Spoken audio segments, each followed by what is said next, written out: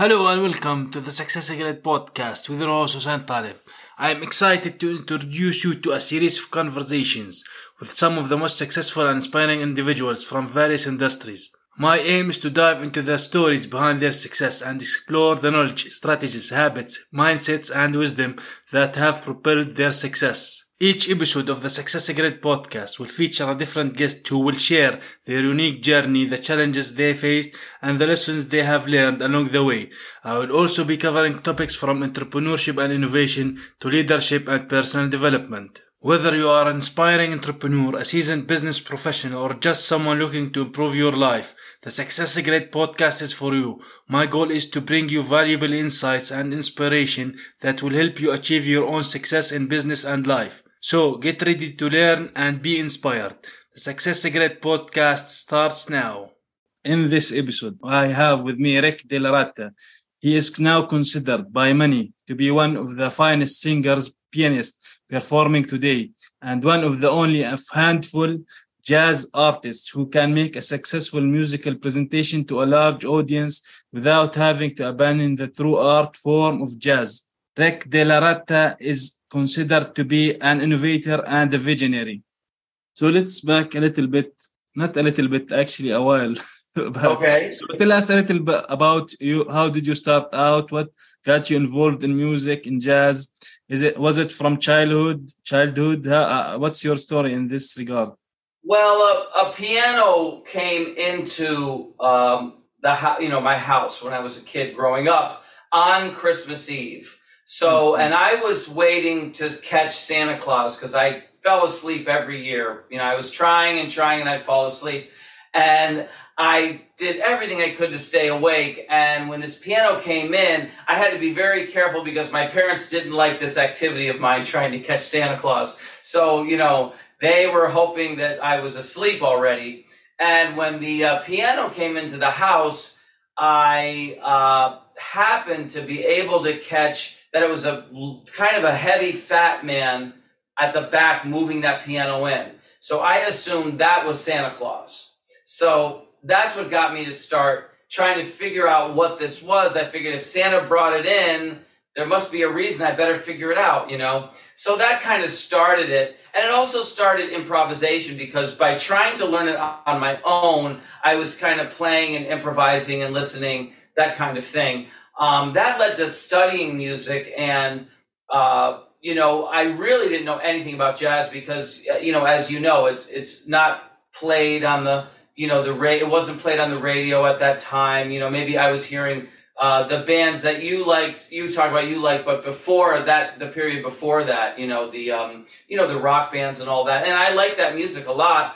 And I was studying classical music because I kind of got caught trying to learn the piano on my own secretly. So my parents had me start taking piano lessons. So I'm learning classical music. I'm listening to the music on the radio. And then I'm in a library. And just by accident, I opened a drawer. And in the drawer, I saw all these records. And I was like, what is this? This is very strange. It was almost like I discovered something by accident. It wasn't on display. You had to open the drawer. And I was like, who are all these guys and what is this? And I started taking those records out of the library and listening to them. And that was kind of the start of the journey that never ends, because jazz is just a giant ocean of contribution by so many people. And, even the jazz artist is hoping to make his little drop in the water. So you keep learning, and the studying and the learning is part of the enjoyment of it, as well as the opportunity to reach people for the first time. Again, as is part of a little kind of a challenge. I like to be able to deliver jazz in a way that people still hear the art form, but it doesn't all go flying over their heads so they don't understand it, and they have an enjoyable experience with it. So basically, did you taught yourself how to play the piano? Well, I was teaching myself how to play, like improvisation and stuff, but then I was studying classical music, the great classical composers of the 1800s, 1700s, etc., whether it was Mozart or Beethoven or Chopin, etc. And then by studying, I knew how to read music and those kind of things. So was kind of a functional musician relatively early. I had a paper route. I was a paper boy. So, I don't know if they still have that because people now do things digitally. But back then, everything was, and the paper would be printed.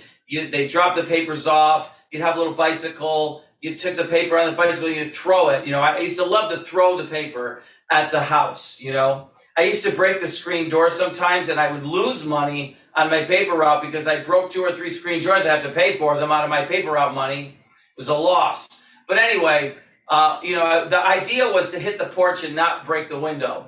So I'm playing now. So anyway, I'm doing that. And what's happening is I'm starting to get pretty ambitious on the paper route. I've got, a route in the morning. Another paper boy gave me his paper route next to his. Then I got the afternoon route, which was up where I lived.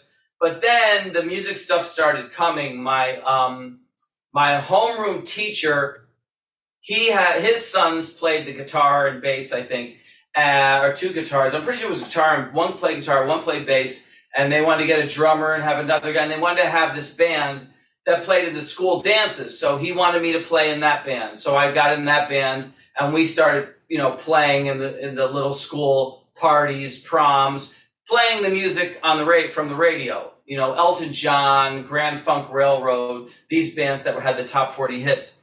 Then from there, my mother was the church organist, and she wanted me to take over for her and play in the church. So now I'm doing the church organist. I got that bit. Then another person, he played the grown-up parties. He was a grown-up. He was as old as my parents. And he was a drummer, and he needed me in his band to play all these private parties, even though I wasn't old enough. We would go into, places where you had to be 18 and all that. And they said, look, they're not going to throw you out because we won't have a piano player. So just don't say anything. We'll bring you out. Everything will be fine. And, so I would go in there, and they gave me some free drinks too. I was underage.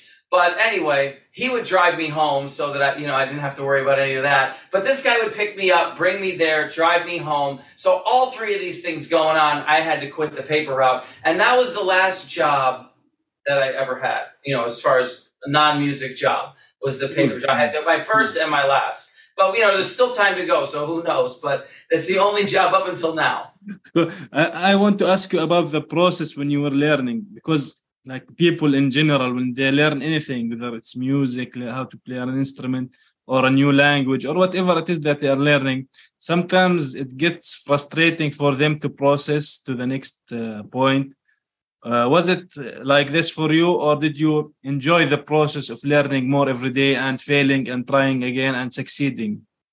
Well, I kind of enjoyed, once I started learning on my own, which was right away, I kind of enjoyed the process of exploring on my own. So I enjoyed that, but I couldn't do it all the time because sometimes they'd be listening. My mother would be listening. Well, they wanted me to practice with the lesson, So, but basically, the teacher I had, she kind of really thought I was talented at classical piano.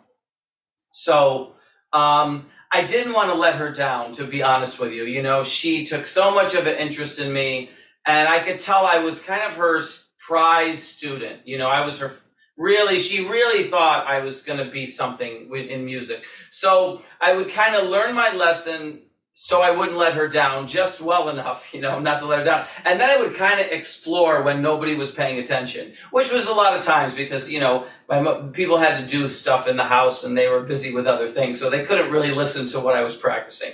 And if I did practice, I was kind of left alone, So sometimes, if I wasn't practicing, I'd have to be raking leaves or, splitting wood, things like that, which I did anyway. But, if they noticed I was at the piano, at that time, they couldn't really ask me because I was already occupied. You know what I mean? What time did you think you started to be good at it? And how long did it take you? Because like I mentioned earlier, people get frustrated and quit. So how long it took you to be good at it and realize now that I am really good at this and I can now go to, let's say, another level, expert level? Well, Very early on, I was playing my classical pieces with quite a bit of maturity. Now, that could be because my father was a musician before he became a lawyer, but he was a musician at one time. He played the French horn and he played classical music. My mother also played the organ in church. So I had the musical background, so I was hearing music maybe. My parents used to play Mozart concertos. My father would play the French horn, and my mother would play the orchestral piece. And that was just, I was absolutely awed by that. I just thought it was incredible that they were able to do this. And it wasn't often that they did it, but every now and then I was so impressed by that. So I just don't know. I liked music a lot. So I did have... maybe I had a few little advantages along that line. But as far as frustrating, jazz, when I got into jazz, that can be frustrating because there's so much going on in that genre, because you can incorporate classical harmonies into jazz. You can study the masters, which you have to do to some degree. But I mean, some people are incredible at studying the masters. They, transcribe all of their notes, and they sound like 3 or 4 of their favorite, musicians. Then you have the person who wants to sound like himself, and that's a whole nother journey. So it can be frustrating. Jazz itself can be frustrating. Just trying to, because there's so much. You have to be careful that you realize, hey, there's only so much time in a day, and I have to choose what I want to do. And not only that, but you have to be patient. So it's really important, classical music as well. Take a 1 bar and master that 1 bar, and you won't feel overwhelmed. Because I think what you're talking about is a person looks at like the whole history of jazz and they're overwhelmed because, they'll never be able to play it all. And the person looks at the whole classical piece. Oh my God, this is crazy. And then I get 5 pages, or 3 pages. Oh, this is, So try to focus on a little tiny piece and learn that. And then see if you can take that little piece you learn and use it to your advantage to learn the other parts. So I think those are important things to know. So what excites you about this business or industry today compared to, like, for example, 20 years ago? Is there a difference? What has excited me is the business I created. So what happened is, through jazz, you are studying creativity. And I was improvising and it probably sparked creativeness in me, or innovativeness, doing it with music all the time. So I had traveled all over the world as a musician, and I played all styles of music too, and I enjoyed them all too. But I was always studying jazz because it was just a never-ending study. I mean, you're really a student forever. Even if you're a teacher, you're still a student. You might be teaching somebody this, but you're in your head are trying to learn this because you're studying that. So I played all over the world with lots of different bands and with my own groups because my CDs had come out and I was a leader. When 9/11 hit, I wrote a poem called "Jazz for Peace" on that day, watching that because I was living so close to that World Trade Center, and it started to take on a life of its own, and I read that poem at a jazz festival. See, the whole country was closed for like a couple of weeks, I think, and then it opened just in time for me to go to a jazz festival where I read the poem. Then the next concert, I put the poem to music, and they announced that, I'd started out the concert with Jazz for Peace, and I was starting to take traction on its own. It had already been launched by, this publicity.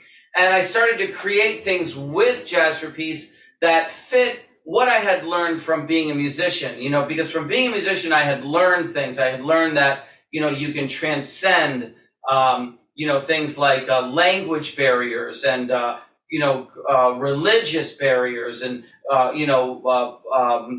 distance barriers and all kinds of things, creed and culture and all kinds of stuff could be transcended through music. And I realized that, music had a healing power, so it could help people. And after a while with Jazz for Peace, just, with this new putting on Jazz for Peace concerts, etc., I started to realize that you could help outstanding causes. And by helping outstanding causes, you could actually redefine the definition of peace, because we had thought that peace was, you stand up for this and you flower power and, you stand in front of the tank in Tiananmen Square and all these kinds of things. But in truth, you can help outstanding causes, and that's a path to peace, because not only are you helping that cause, but you're helping all the people that the cause helps. So what we would do is start helping those who are helping others.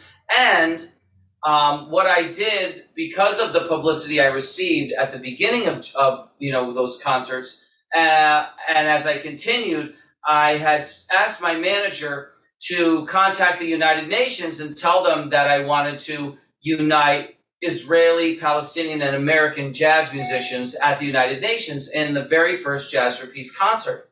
And because I had already noticed that, there's this problem over there where you are in Jordan. You had the Israelis and Palestinians at war. I didn't know the extent of it, but I knew they were supposedly at war. Yet every time I ran into an Israeli and a Palestinian together with music, you couldn't tell there was any problem. They were getting along just fine around me. And we were all having a great time playing jazz, sometimes in someone's apartment, sometimes, in a club. So that concert actually united Israeli, Palestinians, and Americans, and that took a year to get together. So 9/11 was 2001. That concert was September 25th, 2002, at the United Nations, and that concert started to get noticed. It didn't get noticed right then and there that much, in my opinion, but as time went on and the benefit concert series continued, it started to get noticed, and I started to get letters from people who were world leaders. Even the president of the United States at that time sent me a letter, and they would just tell me that, we want you to know that was really significant, what you did that day, or, what I mean? It's the 5th anniversary of it, and hey, that was really, now that we see the direction the world is going and all these problems, what you did and what you're doing with your benefit concert series is very significant. It makes a difference in our world. And I realize that we have a problem with things kind of upside down because of the capitalist format that we, live in, and many people thrive in it, and they're used to it and they're addicted to it somewhat. But the problem with it is, you have a situation where, unfortunately, things that generate income, like military, bombs and all those kinds of stuff generates lots of money. So that's being funded at 100%, and you have peace being funded at 0%. Yet if you look at what Jazz for Peace does, and we welcome people to look at it, you'll see all that we've achieved with nothing. What if you were to fund war at 99% instead of 100?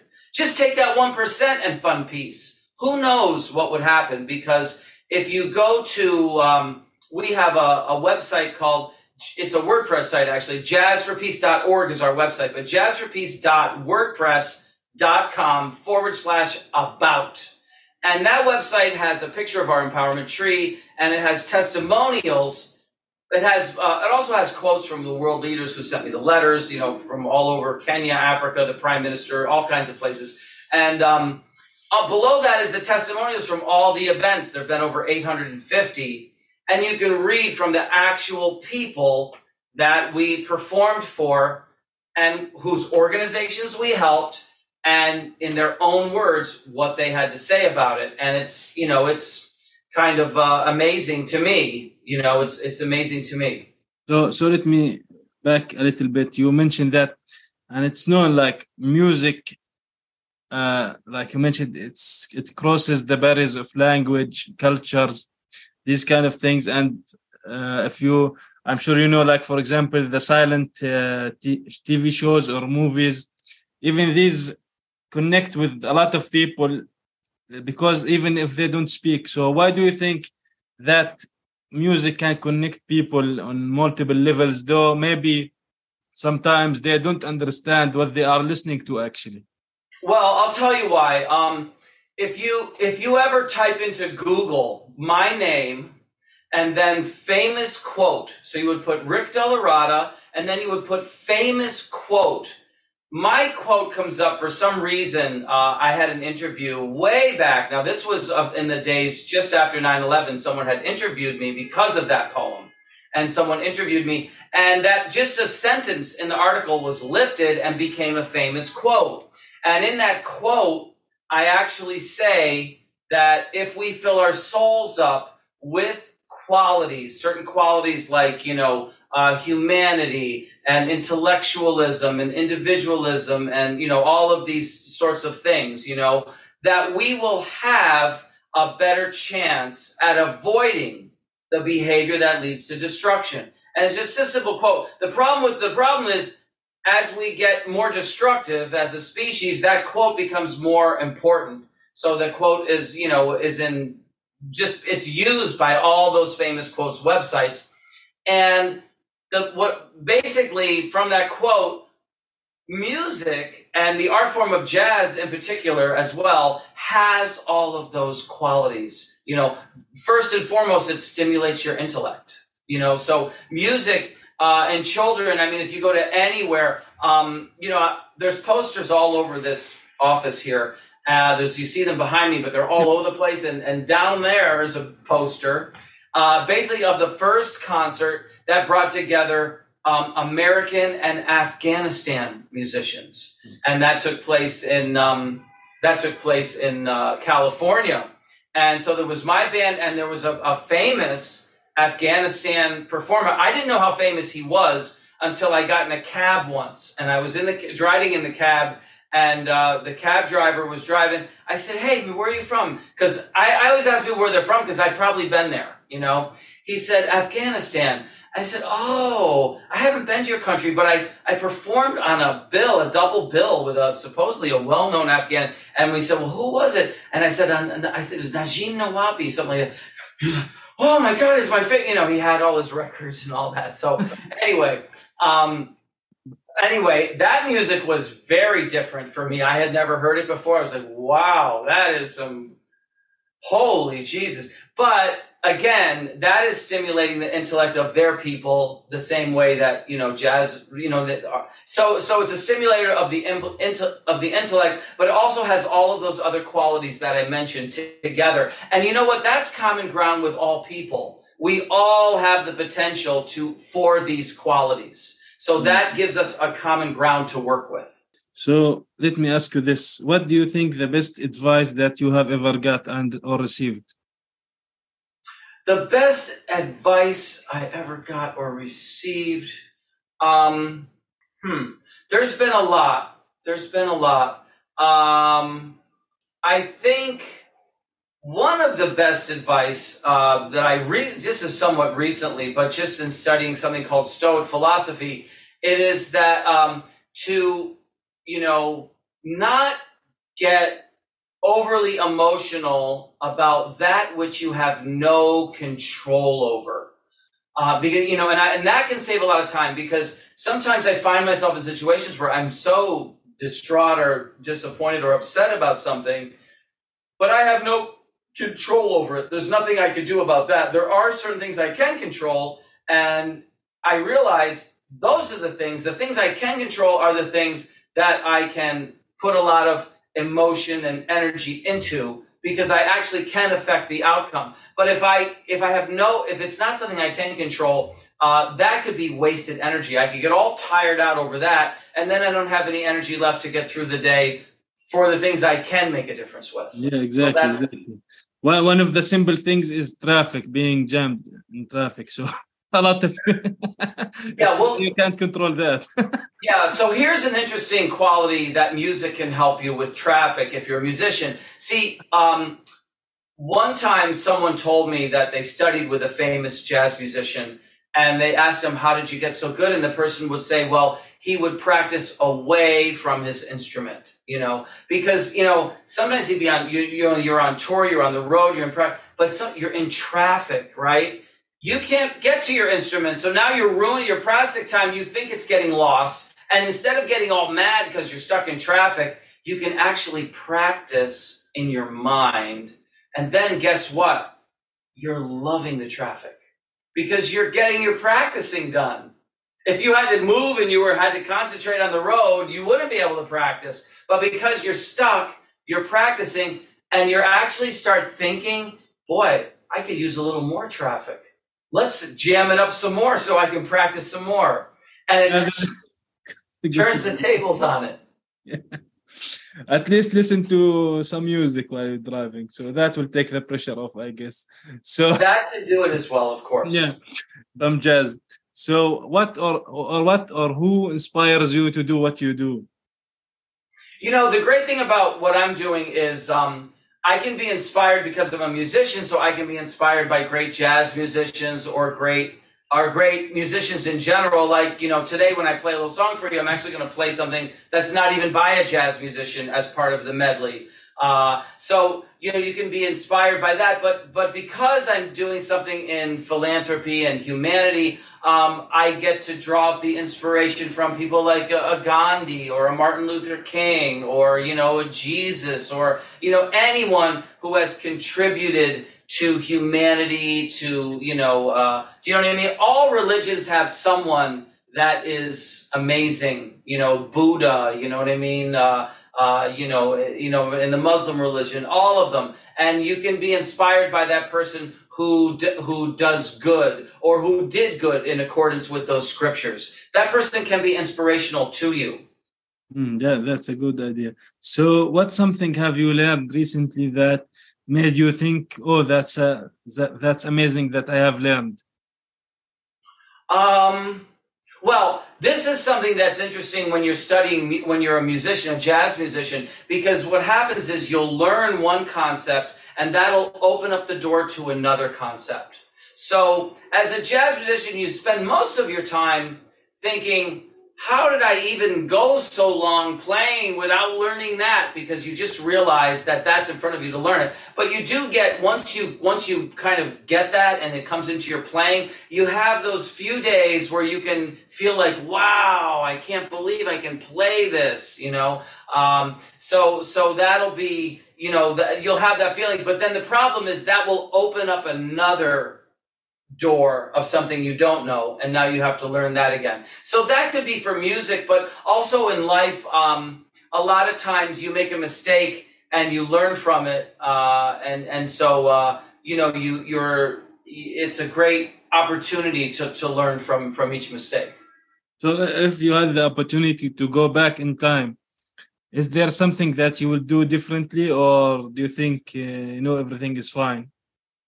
You know, I was asked that recently too in a print article. Someone sent me questions for a print article. And I think that my answer to that was, if I could go back in time, you know, see, I wouldn't want to get rid of the mistakes. A lot of times it's very strange because what I wanted to do did not work. I was rejected, or I tried to do something where there was corruption and I couldn't get accepted because, you know, they only choose you know what I mean? Or for whatever reason. Or for whatever the reason was, I'm trying to do this and I'm ending up doing that. But that opened doors that I wouldn't trade for to get this. So, you know, these opportunities I've had to go to all these different places that I never would have been able to go to, I wouldn't trade. So I wouldn't even, like, my mistakes I wouldn't trade for because I was able to learn from. The only thing I would probably like to do is, it would be nice if you could learn quickly from your mistakes. So it would be nice if I could maybe learn faster, you know, because sometimes you make a mistake, it takes you a while to learn your lesson. So about learning faster, so what are the things that you would think yourself not good at? For example, you are a pretty good jazz player and pianist, but what things that you are not good at and like to, for example, delegate to other people? Well, you know, to be good at, you have to make choices. So in other words, let's say you want to be a good musician. If you want to be a good musician, you can't, you know, have three different jobs. You can't be a bank teller and drive a cab and, you know what I mean? 5 other things. So you would have to make choices. You would have to make choices. There's lots of things I like to do, but I have to make a choice. I can't, you can't throw the ball, then run and hit the ball, then run out in the field and catch the ball. So you have to make those choices, and that's what you have to decide. I mean, do I want to excel? And as a musician, I mean, you hopefully never really think you're good, because there's always something in front of you to learn a new thing. So what would you say for people who are listening to us, that there are some tools or resources or even books that you recommend in general to people, and maybe specifically to people who are, let's say, into music? Well, one thing I've been recommending lately, which I brought up to you, one of those things earlier, which was, don't put too much energy into that which you can't control. That actually comes from Stoic philosophy. And Stoicism comes from a Roman emperor. And apparently there were 5 good Roman emperors, and there were a lot of bad ones, apparently, crazy Roman emperors. But this one guy ruled Rome for 32 years. His name was Marcus Aurelius. And the crazy thing is, he wrote notes to himself all the time. Then he died, and people found the notes. And they were not meant for anyone else to read. They were never meant to be published. It was never part of a book. He was never going to try and sell it. So it wasn't anything that he was changing to make a sale. You know what I mean? Oh, let's make the book so everybody will like it. It was just his own notes of going through life. And then they published that, which became a book called Meditations. I never really read the whole book per se, but I've read a lot of excerpts from it. But just from him and other people that were like-minded, they also had these names like Epictetus and these other Greek names. But then there's a bunch of those guys, and they kind of put them together, and they call it Stoic philosophy. And I think that's helpful for a musician. It could be helpful for anybody, but I think it could be very helpful for a musician to put things in perspective, because a lot of times you might have to give up, let's say, fame in order to achieve in the arts, because you might not be able to be at every cocktail party schmoozing with this guy or that guy, because you might have to be practicing in order to, get to the next level of your musical goal, or composing, or whatever it is.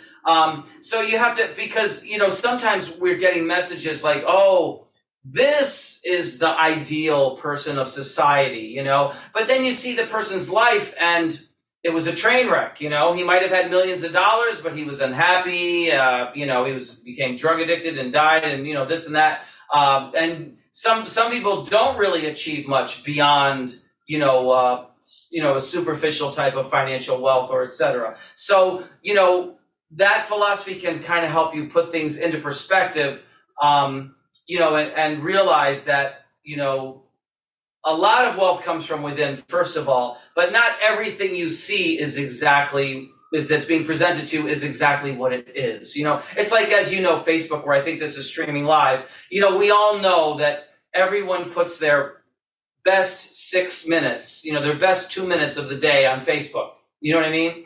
It's not a reflection of their whole life. And it's easy for people on social media. They look at someone, oh my God, they're having a great day, but their day was just ruined because they think, wow, I should have been doing that. Not really. You're doing your thing. You're having a great day. And he's just putting up a minute or two, be happy for his joy, but don't think that all 24 hours were like that. What would you say one takeaway for this episode for the Success Grid Nation, Rick?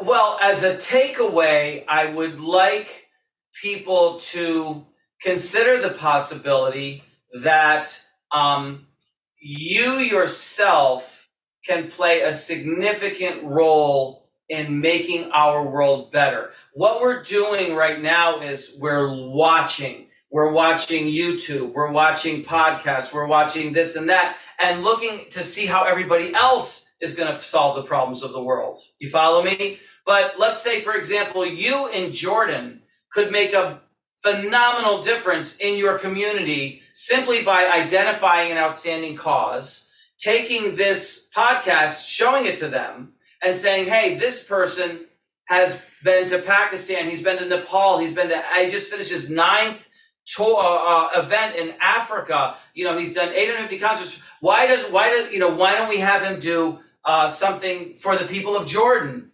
And now That's really cool. yeah. And so now, they do that. I come to Jordan. I see all, hopefully you guys show me around when I get there, because I want to see the country and all that and enjoy myself. Yes.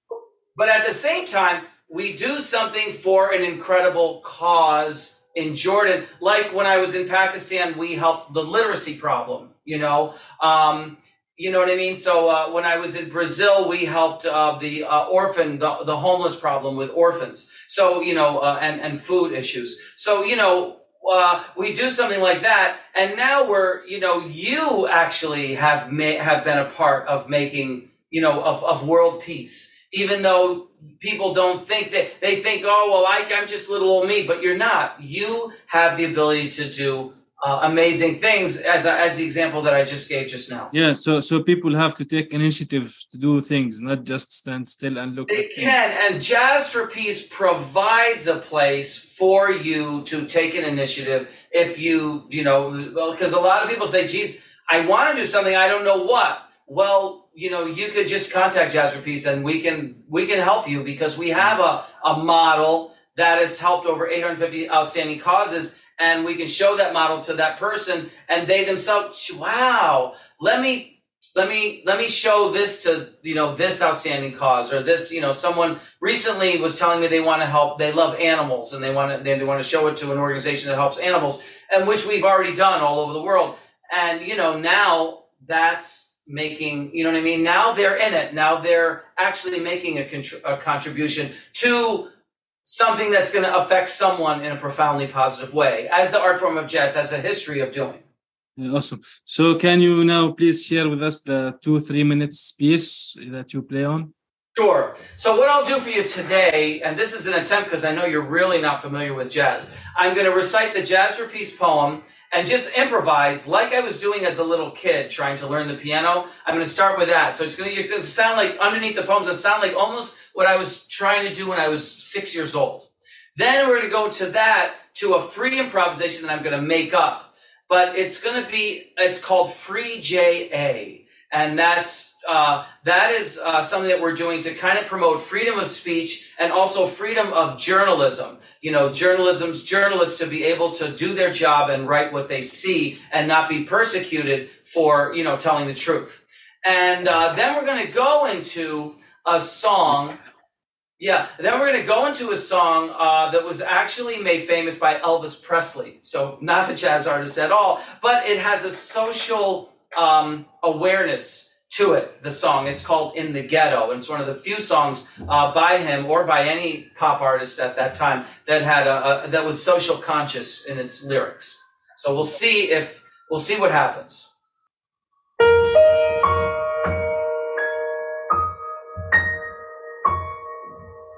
I hear jazz for peace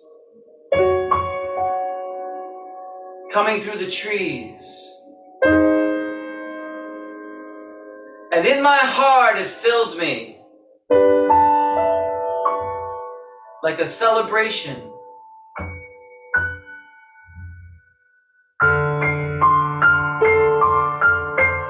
I see the light.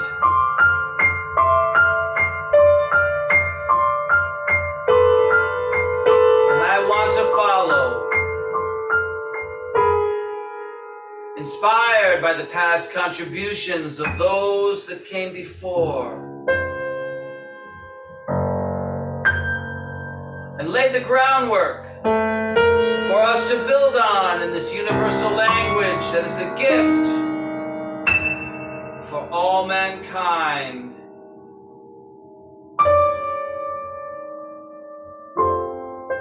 And when we speak it,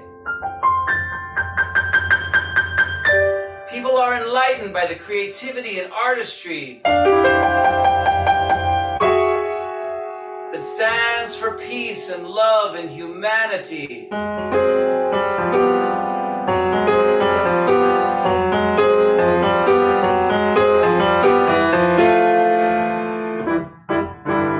And in intelligence that leads to reaching potential that we have in our soul.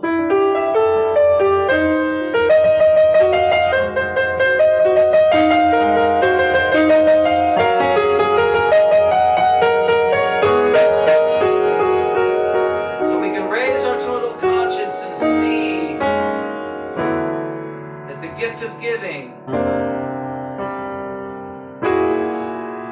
is our greatest privilege. I hear jazz for peace.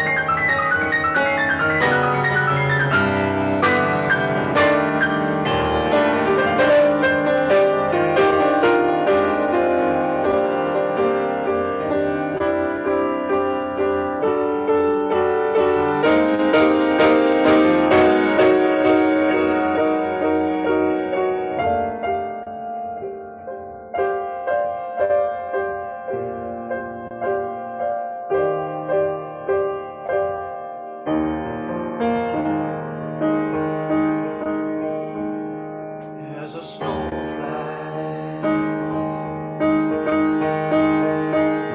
cold and gray Chicago morning, a poor little baby child is born in the ghetto. And his mama cries. If there's one thing that she don't need, it's another hungry mouth to feed in the ghetto.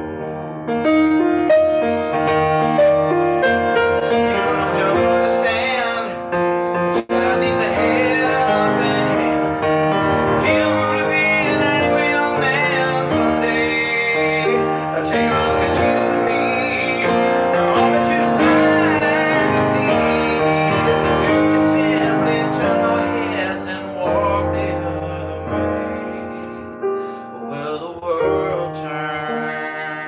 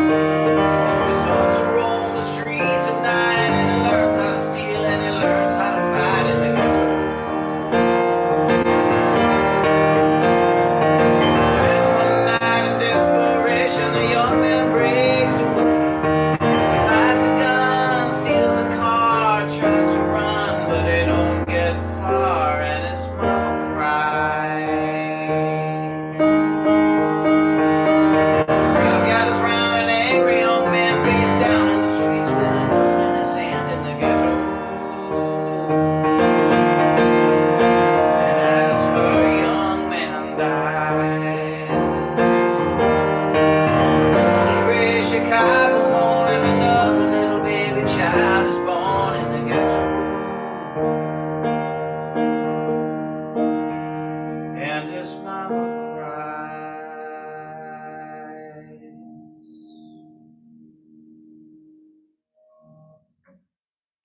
Cool. Very awesome. Awesome. Thank you. Very cool. Good. I'm glad you enjoyed it. hopefully that I hope that I wasn't the only one that watched that. It's actually amazing that to watch an artist live, so that was a great experience. Great. Awesome, great. So Rick, where can people get in touch with you so can learn more about you, about your message? Sure. So, like I said, one interesting thing to do is one thing I would say, watch your show, and then after you've seen what you've seen, send us an email about what you thought, because you can send the email to info at jazzforpeace.org. So that's info for info at jazzforpeace, jazzforpeace.org. Tell us what you thought. Believe it or not, that's easy letter A of the easy ABC steps for Jazz for Peace funding. So if you send that in, you've already completed easy letter A. Now, that's what we call a seedling from a tree. So many seedlings stop. We get comments all the time. And it's like a little seedling. A tree will have hundreds of seedlings, but if you're related to an outstanding cause, you've completed easy letter A with that comment, and now we grow that comment into funds because we go to easy letter B, which is sharing. We'll put it in a document what you want to do. We'll share it. You can share it with your other board members and friends, and they give their comments. That puts it into roots, and then we expand that further, and that completes the roots planting process. And now you've done your part with us for our slogan, which is help us plant the roots so we can grow your empowerment tree. So that's one easy way with just an email. Of course, jazzforpeace.org is our website. And for me personally, my name, you can type in Rick DellaRatta, famous quote, as I told you, but rickdellaratta.com is my website. Awesome. Rick, thank you for being here. Very inspirational, motivational, and lively, I would say. So awesome. Thank you for your amazing soul and for your work. Thank you very much for being here today with me on this episode of the Success Secret podcast. My pleasure. Thank you so much. Thank you for listening to this episode of Success Grid. Make sure you subscribe so you don't miss any future episodes. And if you found value in the show, rate and leave a review on iTunes. For more resources, visit successgrid.net. Until next time.